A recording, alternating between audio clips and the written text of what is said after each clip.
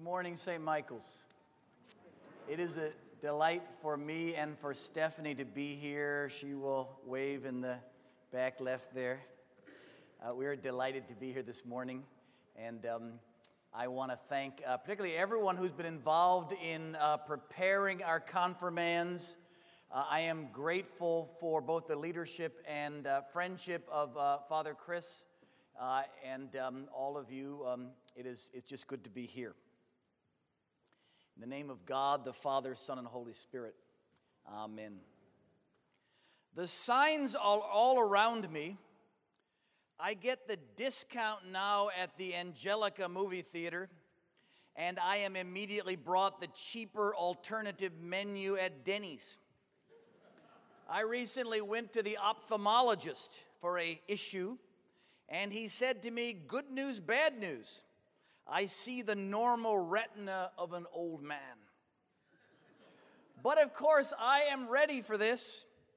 A few years back, I mentioned being in late middle age, to which my 18-year-old chirped back quickly, "Don't kid yourself, early old age." More seriously, I run into the nub of the issue from time to time as bishop, talking to people about clergy retirement. In our culture, we are defined by what we do. Doctor, caregiver, teacher defines who we are, and when that's gone, what's left of me? Of course, it doesn't stop there.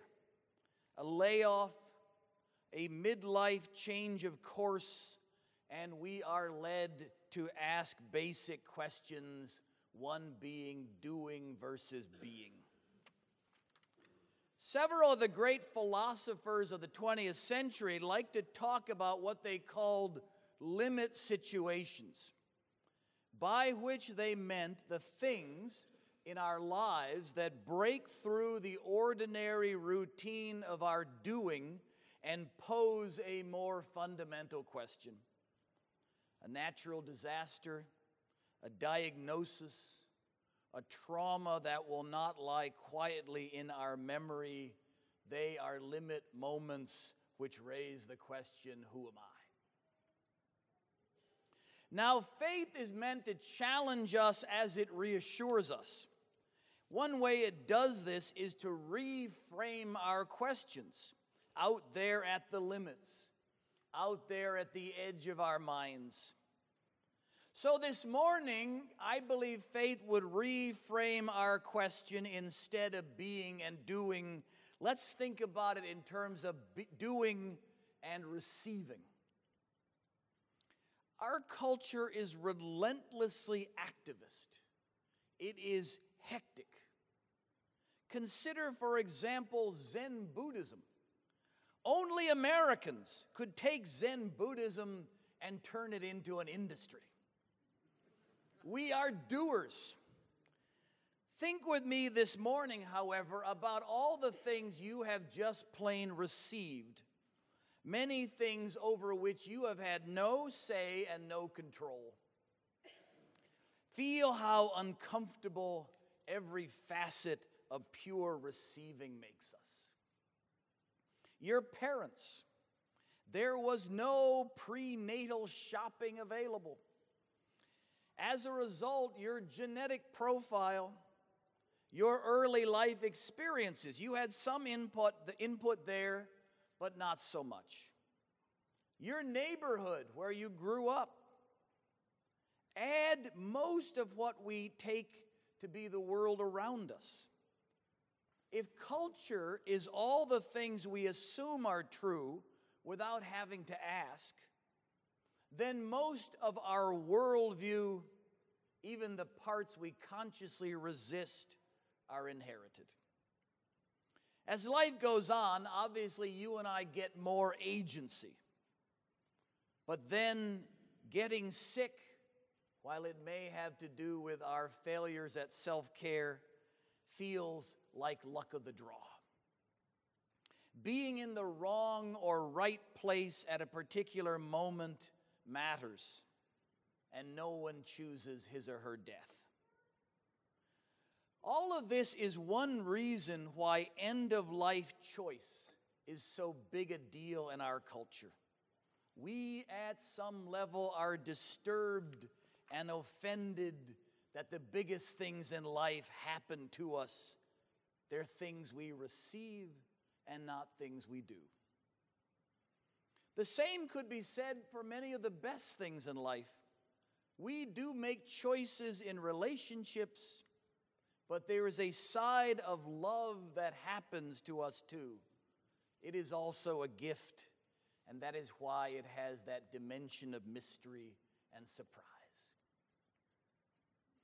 The Christian faith and its life have to do, first of all, with receiving and not doing. God made you, and He asks for no input. He utters His word, and your and my task, like the first lesson Samuel and Saul, is to listen. His Son died for my sins, whether I think I need it or not. He gives me eternal life, to which I could not possibly make any contribution.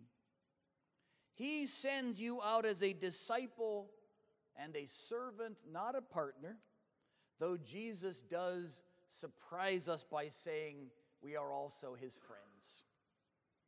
Here in church, I come most of all, to be spoken to, washed, fed, to listen to my Father's voice, to be healed. And all of that sounds like the life of a child. It is why you and I must accept, says Jesus, the kingdom of heaven with the hearts of children. It is beautiful, mysterious, freeing, the kind of reality we usually perceive only out there at the limit. So what got me onto this other than my early old age ruminations about Father Time? Today's gospel is all about access to God. That is what the people of God in Jesus' time thought they had lost. They believed the Spirit had abandoned the temple in the day of the exile centuries before.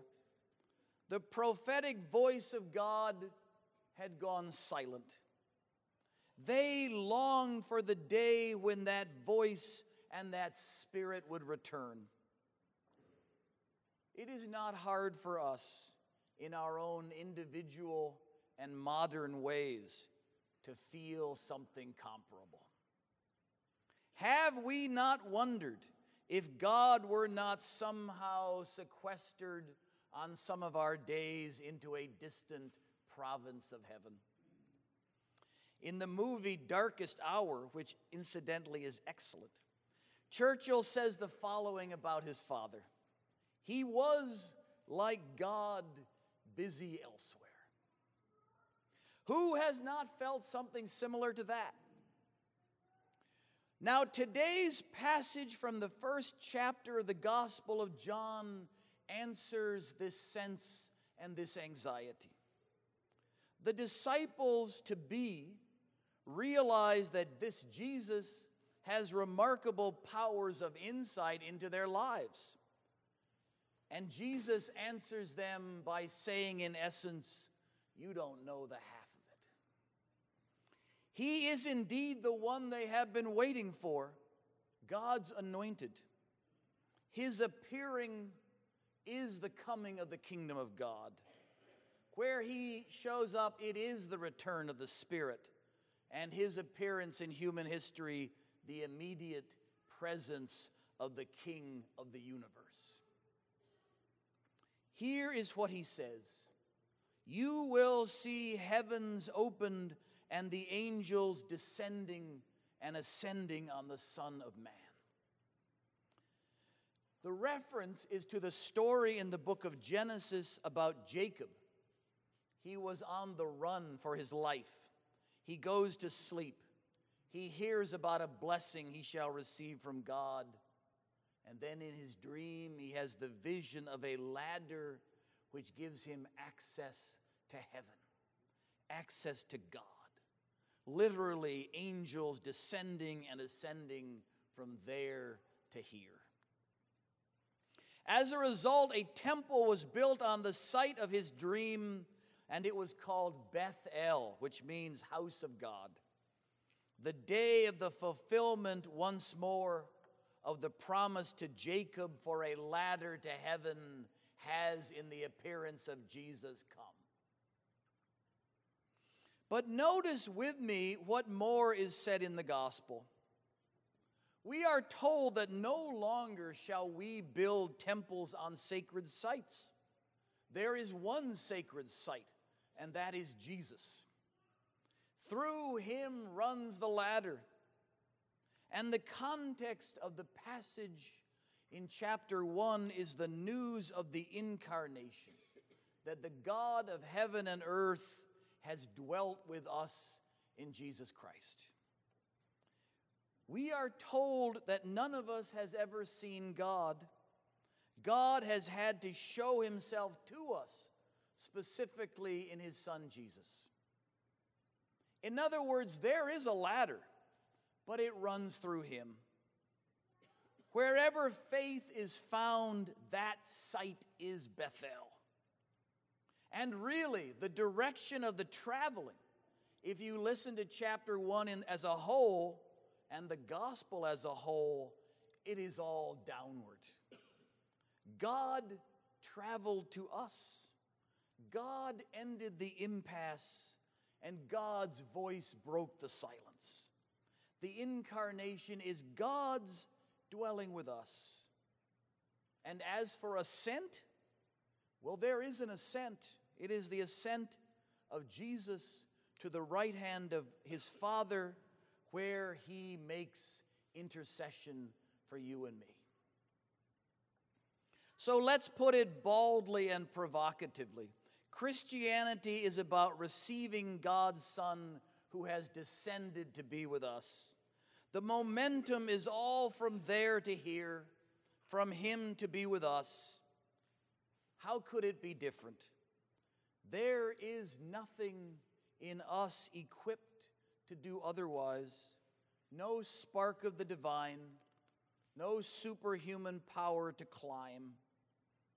Half the books in Barnes and Noble in that spirituality section, they are about climbing the ladder, about which the gospel knows nothing. Real Christianity, its spirituality, they are all receptivity, humility, and a radical focus on Jesus, the incarnate Son of God, now gone on high for us. Let me put it another way. St. Augustine, the 5th century theologian bishop, called the Doctor of Grace, liked to put the matter this way. God is the one who can never be used. He can only be enjoyed. In other words, we don't believe in God and follow what he says primarily to make our lives better or to get anything. God is not a means to anything, not something we use to get what we need. God the potter, we the clay, he the maker and the doer, we the made and the done for. Augustine believed that Christian worship is useless. It is also what you and I were made to do. Now, it turns out that attending to what you were made to do does have various good effects. Scientists have studied and found that people who pray have lower blood pressure.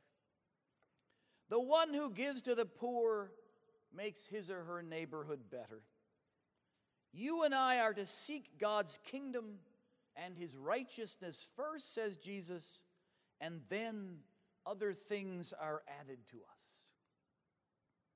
And since we are what we are, we humans will get the order of things wrong continually and need the humility, please God, to put us back in the right order, which is why church is an ongoing business Sunday by Sunday. At this point, you may be asking or saying, wait a minute.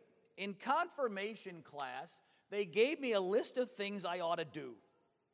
Stewardship, for example, serving on the outreach committee, learning about my faith, praying every day. It's a good list, and it goes on. Sounds like doing is making a big-time comeback. The same could be said of most sermons, which have their own kind of works righteousness. Believe more, surrender more, be more humble, receive more. That is why preachers need mercy too. So yes, each of us has doing to do, but only after we have heard the message that we have received it all and grasp more strongly how we are doing in order to live into this life of gift. Learning to have a discipline of remembering gratitude. And by the way, the first chapter of John also tells us that if we think and live that way, we realize that we are the children of God, born again as if from our mothers anew. And all of that is pretty cool for those of us who realize we are in dawning